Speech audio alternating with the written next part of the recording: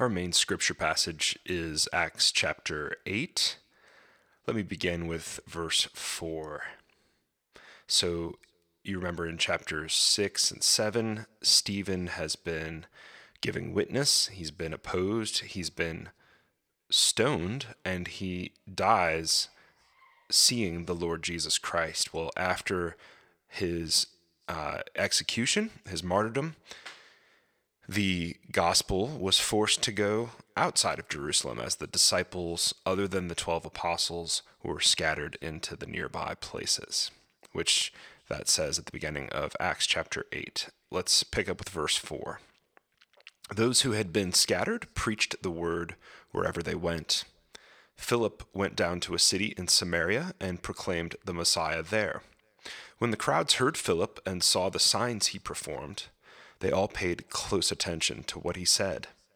For with shrieks, impure spirits came out of many, and many who were paralyzed or lame were healed. So there was great joy in that city. Verse 9. Now for some time a man named Simon had practiced sorcery in the city and amazed all the people of Samaria. He boasted that he was someone great, and all the people, both high and low, gave him their attention and exclaimed, "This man is rightly called the great power of God." They followed him because he had amazed them for a long time with his sorcery.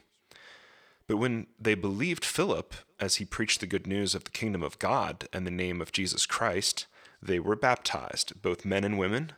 Simon himself believed and was baptized, and he followed Philip everywhere, astonished by the great signs and miracles he saw. Verse 14. When the apostles in Jerusalem heard that Samaria had accepted the word of God, they sent Peter and John to Samaria. When they arrived, they prayed for the new believers there and that they might receive the Holy Spirit, because the Holy Spirit had not yet come on any of them. They had simply been baptized in the name of the Lord Jesus. Then Peter and John placed their hands on them, and they received the Holy Spirit. Verse 18, when Simon saw that the Spirit was given at the laying on of the apostles' hands, he offered them money and said, "Give me also this ability, so that everyone on whom I lay my hands may receive the Holy Spirit." Peter answered, "May your money perish with you, because you thought you could buy the gift of God with money. You have no part or share in this ministry, because your heart is not right before God. Repent of this wickedness and pray to the Lord in the hope that he may forgive you for having such a thought in your heart. For I see that you are full of bitterness and captive to sin." Verse 24, then Simon answered, "Pray to the Lord for me, that nothing you have said may happen to me." And after they had further proclaimed the word of the Lord and testified about Jesus, Peter and John returned to Jerusalem, preaching the gospel in many Samaritan villages. Now an angel of the Lord said to Philip, "Go south to the desert road that goes down from Jerusalem to Gaza." So he started out, and on his way he met an Ethiopian eunuch, an important official in charge of all the treasury of the Kandake, which means queen of the Ethiopians. This man had gone to Jerusalem to worship, and on his way home was sitting in his chariot reading the book of Isaiah the prophet. The Spirit told Philip, "Go to that chariot and stay near it." Then Philip, verse 30, ran up to the chariot and heard the man reading Isaiah the prophet. "Do you understand what you are reading?" Philip asked. "How can I," he said, "unless someone explains it to me?" So he invited Philip to come up and sit with him. Verse 32, this is the passage of Scripture the eunuch was reading. "He was led like a sheep to the slaughter, and as a lamb before its shearer is silent, so he did not open his mouth. In his humiliation he was deprived of justice. Who can speak of his descendants? For his life was taken from the earth." The eunuch asked Philip, "Tell me, please, who is the prophet talking about, himself or someone else?" Then Philip began with that very passage of Scripture and told him the good news about Jesus. Verse 36, as they traveled along the road, they came to some water, and the eunuch said, "Look, here is water. what can stand in the way of my being baptized?" And he gave orders to stop the chariot. Then both Philip and the eunuch went down into the water, and Philip baptized him. When they had come up out of the water, the Spirit of the Lord suddenly took Philip away, and the eunuch did not see him again, but went on his way rejoicing. Philip, however, appeared to Azotus and traveled about, preaching the gospel in all the towns until he reached Caesarea. This is the word of the Lord. Thanks be to God.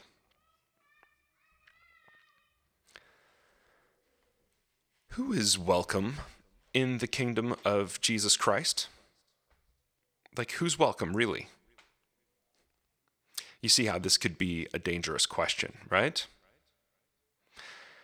Stephen was killed, as I said, in chapter 7. Now the followers of Jesus are scattered around the region because they weren't, frankly, welcome in Jerusalem any longer. And as they scatter, the question is, will their movement lose momentum? Will they hide? Will they stop publicly proclaiming the good news? Are they so worn out from being unwelcome that they won't welcome others? Or will they welcome the strangers among whom they've been scattered? Today we'll see what it looks like when Jesus' people welcome the Samaritan, welcome the sorcerers, and welcome the southerners. Jesus' people welcome Samaritans, sorcerers, and southerners. First, they welcome the Samaritans. Let's take a look. Now, Philip is a deacon like Stephen was, and just like Stephen, Philip is not sticking to his assignment, is he? He can't keep his mouth shut. He's getting into all kinds of mischief by speaking the gospel, and he can't help also but heal people, not just spiritually, but also physically. And so Philip ends up, by this testimony and these good deeds, scattering the seed of the gospel in really the last place that you might expect, Samaria. What is it about Samaria? Well, because of Jesus' famous parable, the Good Samaritan, some of you know that Samaritans were the, kind of Jewish, kind of not Jewish. But because they were close to being the right kind of people and in the right place, they're considered by the Jews dangerous. They're not quite who they should be, believing what they should be, worshiping where they're supposed to worship. They despise the Jews, and the Jews despise them too, for the most part. Now, I wonder if back in the beginning of the book of Acts, chapter 1, verse 8, when Jesus said that the Spirit would come, that his disciples would bear witness, and that they would do so in Jerusalem and Judea. I wonder if the disciples are like, yeah, we can do that. Jerusalem and Judea. That's we're good with that. But then he said, and Samaria. The disciples must have been like, did the Messiah just say the S word? Samaria? And then the disciples must have remembered how Jesus scandalously had spoken with the Samaritan woman by the well. They must have remembered how he spoke kindly to her, truthfully to her, and how he allowed her in on the secret that he was, in fact, the one that they had been waiting for, the Messiah, the one who would break down eventually the hostility between enemies and cause them to be united in worship that is in spirit and in truth more than in a certain place. They must have remembered, these disciples, how this Samaritan woman went back to her village and told all the people there that she had met someone who told her everything she had ever done and yet was kind to her. In a word, that she had met the Messiah. Well, verses 4 and 5 here of chapter 8 make it clear that when Philip went into Samaria, his primary goal was to extend the welcome. He wanted to preach the message of the Messiah who saves and who stops strangers, like Samaritans, from being strangers. He's preaching the good news of Jesus. But then verse 6 tells us that by God's grace, people weren't just hearing him, they were also being healed by him. And you can see what the effect was, right? They paid even more attention to what he said. And this is how it works in the Bible. In the New Testament, signs serve the true things that are said. This is the Bible's pattern. Miracles are a short-term, real-life picture of the eternal, immortal life that's available in the kingdom of God, in the resurrected Messiah, Jesus. Miracles point to that. The Samaritans received the truth, and they celebrated the truth's signs, these miracles, and they did so, verse 8, with great joy. Samaritan strangers are welcomed. Now, most of us are afraid to cross even the street to welcome a new family into our neighborhoods. They look different than us. They talk different. They believe differently. They're strange, right? And we imagine that as they look across the street and see us, they think that we're strange too. So we think maybe the best way to be a neighbor here is to just leave each other alone. You do this enough times with enough strangers, and the next thing you know, the only people that you really know are people that already go to the International Protestant Church of Zurich. And if that's okay with you, then you definitely don't want to ask the Lord, Lord, who are the people around me at work, at school, in my neighborhood, who might be a little bit on the outside? How, Lord, can I simply speak a word of welcome to them? If what you want is more of the same, a polite distance between you and everybody else, then definitely don't cross the street while your neighbors, strangers to you, are walking their dog. Don't say welcome. Don't say you're welcome in my neighborhood. You're welcome in our department at work. You're welcome in this Gemeinde. You're welcome in my life. And so long as your Samaritans, whoever they might be, are strange and unwelcome to you and to me, well, that's fine. But we are out of step with the Jesus movement. We are moving away instead of out. Now you might say, okay, fine.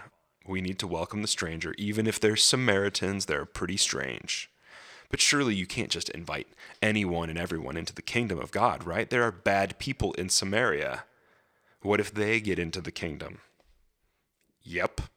If you invite anyone in, you're going to be inviting some bad people into the kingdom. Simon the sorcerer in Acts chapter 8 is one of these bad dudes that you're welcoming in.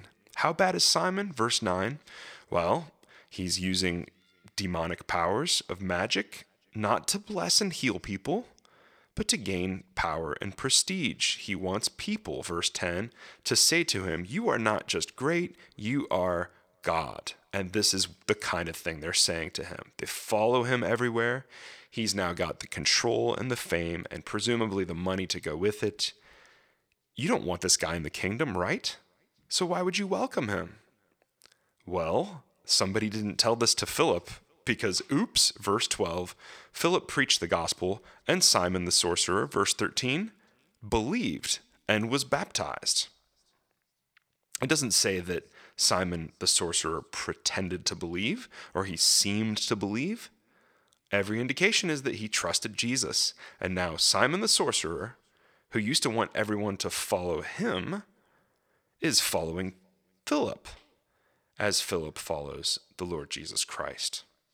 And then things get even weirder because Peter and John come to Samaria to check out what's happening. They hear that the Samaritans believe, a little revival has broken out, and they haven't received the Holy Spirit yet, so they lay hands on them. Verse 17, the Samaritan believers receive the Holy Spirit, and Simon the sorcerer presumably also does, and he is super impressed with Peter and John. What if I could also lay hands on people and they would receive the Holy Spirit? Now, Luke, again, doesn't say that this guy was a phony Christian. He could be thinking, hey, I could make money off of the Holy Spirit. Or he could be thinking, I could really spread this good news, which is now so good to me, if I had this power to lay hands on people and spread the Holy Spirit around. So he offers Peter a donation and says, in exchange, why don't you just give me the ability to pour out the Spirit on people? This is my kind of thing. I'm Simon, the famous sorcerer. And what does Peter say? Verse 20, the NIV softens this a little bit. But what Peter literally says is, you and your money can go to hell. You're wrapped up in the tentacles of your deep-seated sins, and nobody manipulates the grace of God, Simon. You can't purchase God's power. If you want to take part in our ministry, you need the gift not of this mysterious ability, but you need the gift of deep repentance, deep forgiveness, deep renewal by the Spirit in your heart and in your mind. And right away, Simon knows that Peter's right. Just because someone believes the good news about Jesus and has an experience of the Holy Spirit, that doesn't mean that they suddenly begin living like a saint. All of us have to become apprentices of Jesus, and it takes time to imitate Jesus. Simon the sorcerer didn't suddenly just become Simon the super saint just because he became a believer. And if you and I want to be part of the Jesus movement, we can't merely be ready to welcome strangers like Samaritans. We have to be ready to welcome strangers like strangers. Are sorcerers too sinful, let me ask you, to begin to follow Jesus? Or can they be embraced by grace and taught, and sometimes with tough love, the way of Jesus? Peter seems to think that they can. He doesn't mince words with Simon the sorcerer, but gives him the kind of discipleship that he needs. A call to repentance and faith that's deeper than what he has so far. Simon needs to learn to worship and pray and apprentice his heart to Jesus, and then he'll be ready, presumably, to share in the ministry of the Jesus movement. Now, friends, it's one thing to say, oh yeah, sometimes I feel like a Samaritan, but I got to tell you that we are all recovering sorcerers, folks. If the good news is good enough to save and renew you and me, then God's grace can welcome anyone. Anyone. So, to be part of the Jesus movement, we've got to be willing to welcome the stranger. We've got to be willing to welcome Samaritans. We've got to be willing to welcome sorcerers. And then there's one more welcome in Acts chapter 8. What is it? Well, we welcome, let's call them, the Southerners. Verse 26, Philip the deacon is sent to the desert road leading to Gaza. He finds an Ethiopian eunuch riding in his chariot, probably heading back home to Africa after worshiping in Jerusalem. When Jews and Greeks called someone an Ethiopian, they didn't mean that this person was barbaric or impure somehow. It usually just meant that the person had dark skin and they were from Africa. Ethiopians were different and they were distant geographically and culturally. If you're a Jew in the Mediterranean world, Ethiopia kind of means to the ends of the earth. And I love this, right? The Spirit of God, verse 29, tells Philip, I want you to sneak up on the Ethiopian while he's sitting in his chariot. Philip sneaks up on him, stands there, walks alongside of him. This important court official from the south is reading out loud, as normal people did in that time. And Philip recognizes what he's reading. It's Isaiah the prophet. And Philip says, Sir, do you understand what you're reading? And then I love how smart and bold both the Ethiopian official is. He understands the scriptures enough to know that the passage he's reading is rich and to know that he doesn't quite understand it. And so he asks the perfect question, and then they have a little Bible study together in the chariot. Now remember too that the Ethiopian official is way more important than Philip. The Ethiopian is welcoming Philip, even as Philip is welcoming the Ethiopian, maybe even more so. And as soon as Philip explains that Isaiah is ultimately, like the whole Bible, all about Jesus, the Ethiopian believes. And he says, verse 36, hey, look, there's some water. What's stopping me? See, he's a commander of people, and he's used to saying, what's stopping me from getting this thing that I want? He says, what's stopping me from being baptized right here, right now? And Philip says, nothing, and baptizes him by the side of the road. And then Philip disappears. See, this isn't about Philip. This isn't about the deacons, the servants of God. This is about the Spirit of God, and it's about the Lord Jesus Christ. But as Philip disappears, the Ethiopian is still there, and he rejoices, and he heads home to Africa, a new man in Christ. And get this, before the gospel ever spreads into Europe. One of the most important people in African civilization has now learned to read his Bible with Jesus at the center. He's been baptized. He's following Jesus Christ, and now he's ready to spread the word of God in Ethiopia, in its court, and beyond. And so you see what's happening in this little chapter. In one chapter, the gospel and the Jesus movement has gone, just like Jesus said in Acts chapter 1, verse 8, from Jerusalem and Judea to Samaria, and now to the ends of the earth. You know, it's a good thing that Philip wasn't racist, huh? It's a good thing that this deacon saw himself as the servant of Samaritans and sorcerers and southerners alike. It's a good thing that the followers of Jesus didn't respond to the stoning of Stephen and the persecution that they experienced afterward by going back into their hiding places and keeping the good news to themselves. Now, I don't know which of these sorts of strangers you have a hard time welcoming. Is it people that have a different religious background? Different cultural background? Is it people who you think that they are too important? People that are a little arrogant? People that are a little full of themselves? Is it people from the ends of the earth with a different shade of skin and a different culture and language? Welcoming the stranger is weird, folks. It feels odd. It's countercultural. It cuts across everyone's expectations of what normal people would do. But you know what? Jesus is a little weird, and so is the kingdom of God. And so is the movement, therefore, of these first Jesus people. But look at it this way. Think of Philip. He's accumulating, as he serves the Lord Jesus, so many stories.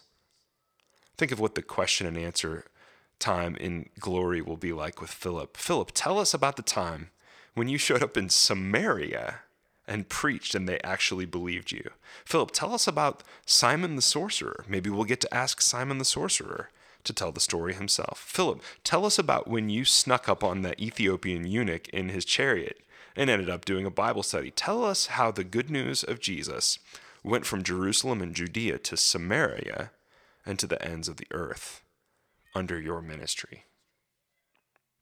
If you want a boring religious experience where everything is predictable and under control, if you want a community where everything's safe and no one looks, believes, or behaves in ways that are strange to you, if you want churchianity, then look, you're going to have to ignore this fourth act in the book of Acts. Ignore Acts chapter 8, because Acts chapter 8 calls us to be a Jesus movement that welcomes strangers. And anytime that you welcome strangers, you're asking for it. You're asking for trouble, but you're asking for adventure and surprise. You're giving up your supposed sovereignty, and you're surrendering to the sovereignty of the Lord Jesus. In other words, you are, in welcoming the stranger, following Jesus Christ. The only reason that any of us have any share in this ministry of the apostles is because they welcomed strangers. And the only reason that any of us are in the kingdom to begin with is because when we were strangers, God sent our Lord Jesus himself to come and to come alongside of us and to welcome us in. Is this the movement that we want to be a part of? Or not? What if we said yes? Can you imagine? Gracious God, grant us the privilege of being so part of the Jesus movement that we become the welcomers of strangers and see them transformed into friends and see them following Jesus and even teaching us how to do so more faithfully. We ask it in Jesus' name. Amen.